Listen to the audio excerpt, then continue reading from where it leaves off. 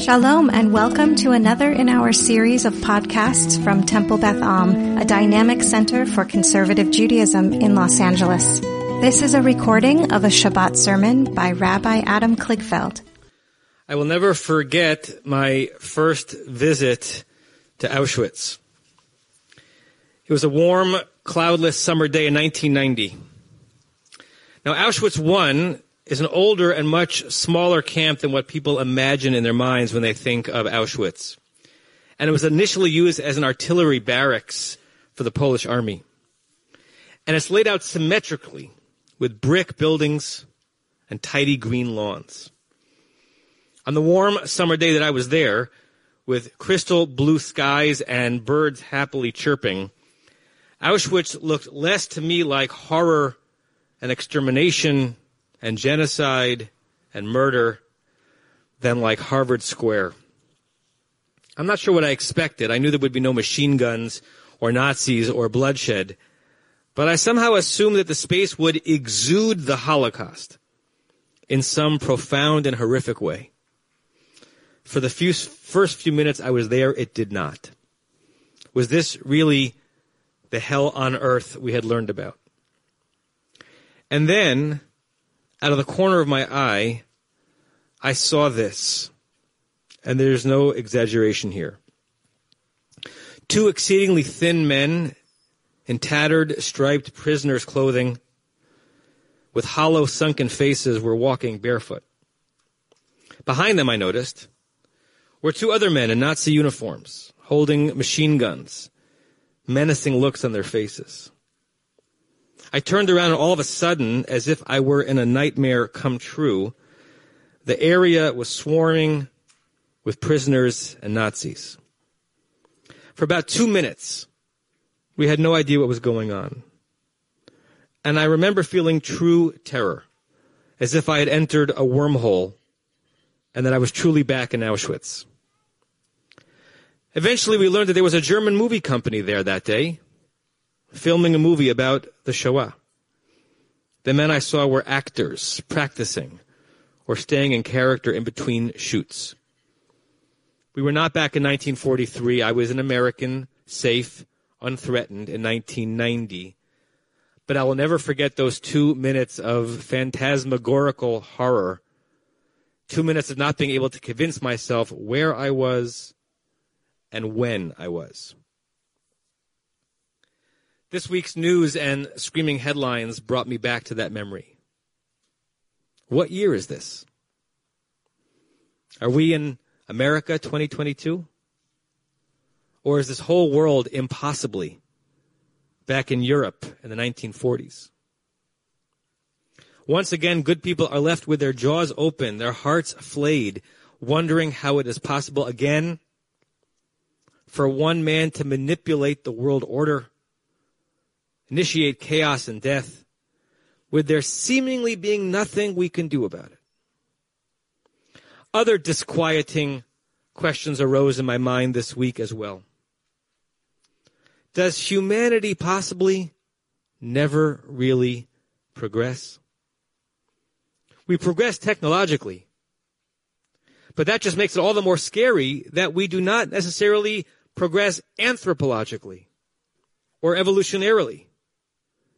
The human need to conquer, to win, and even to kill is made more terrifying by our ability to produce the means to do that more efficiently and more viciously.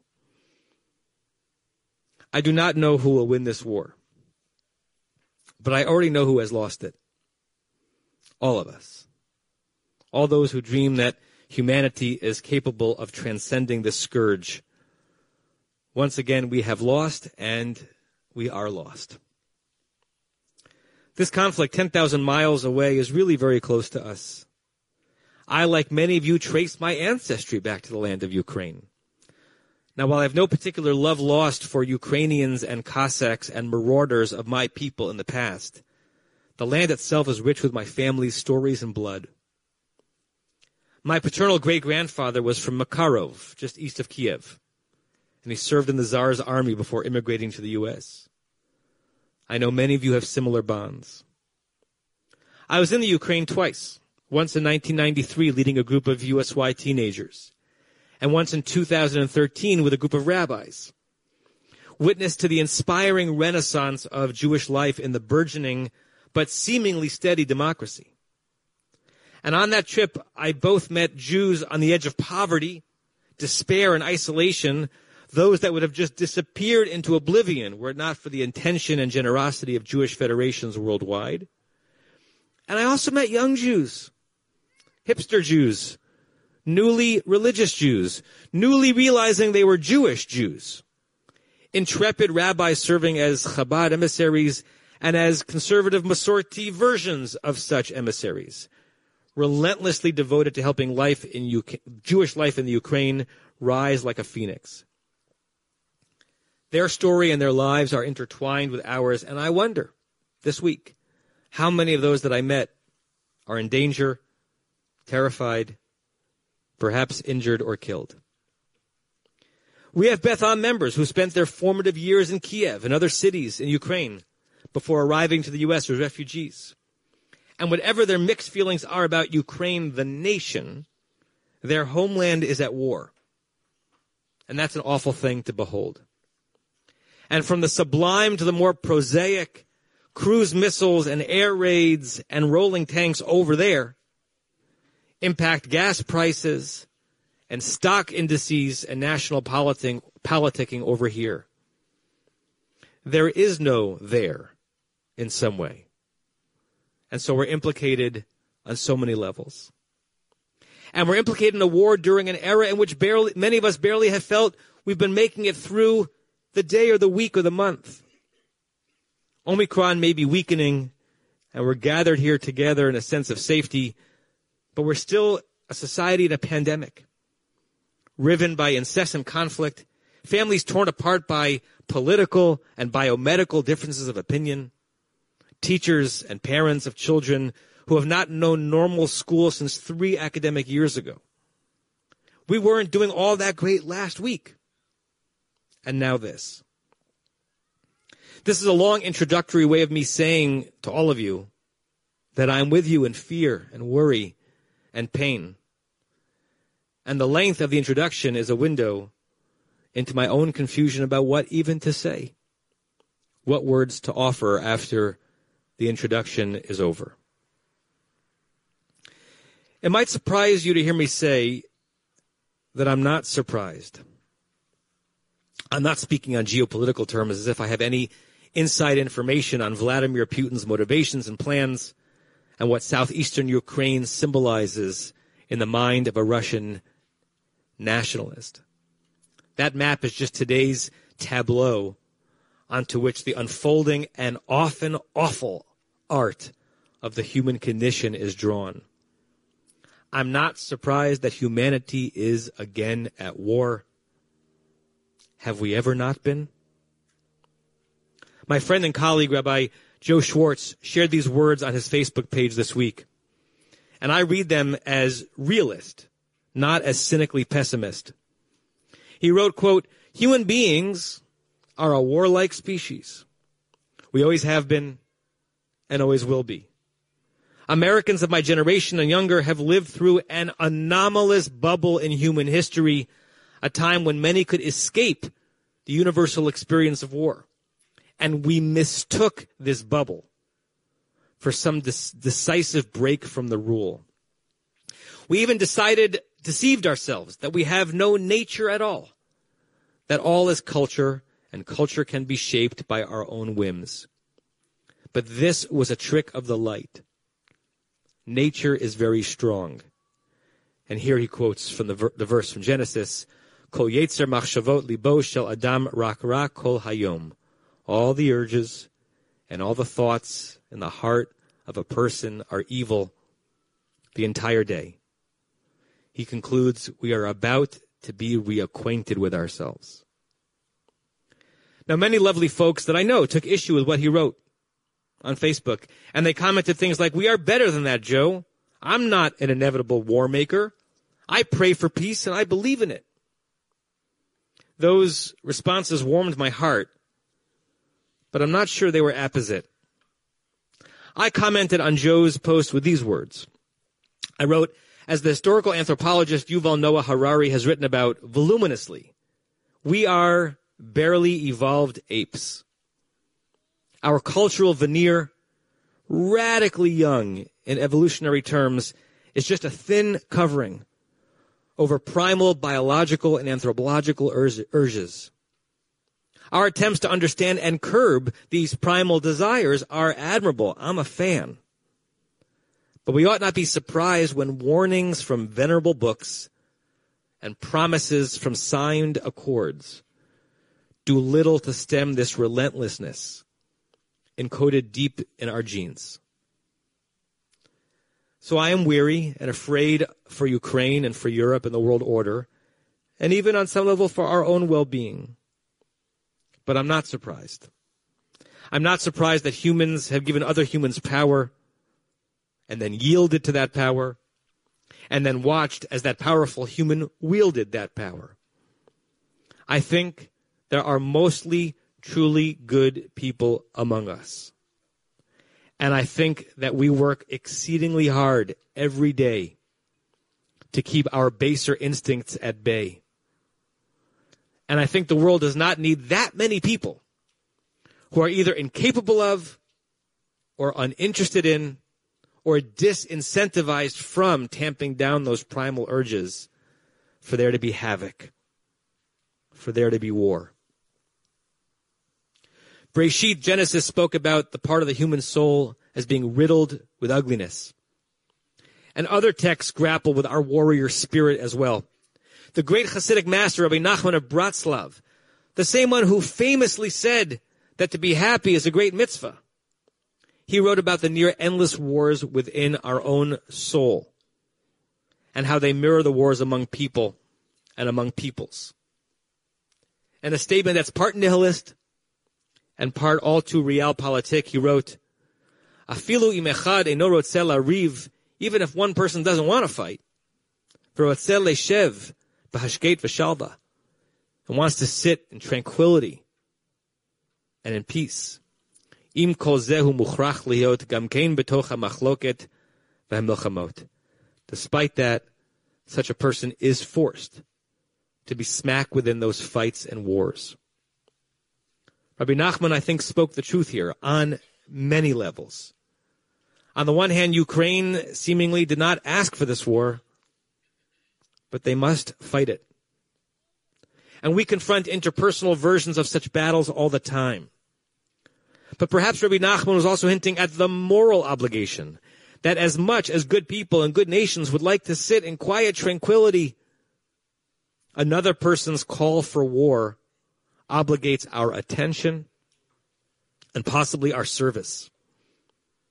As much as we prefer to look away and enjoy Shabbat on Ziering Field and let Ukraine help Ukraine and go about our lives here, Jewish wisdom is that there are moments in which we cannot disengage. And when will this reality, this macabre rhythm end? According to Rabbi Nachman, Sheyavo HaMashiach, when the Messiah comes. B'mheira v'yameinu, may it come speedily in our days. Az yitbatel kol minei machloket v'yeh shalom gadol ba'olam. Then and only then will this discord be defeated and there'll be a great peace in the world.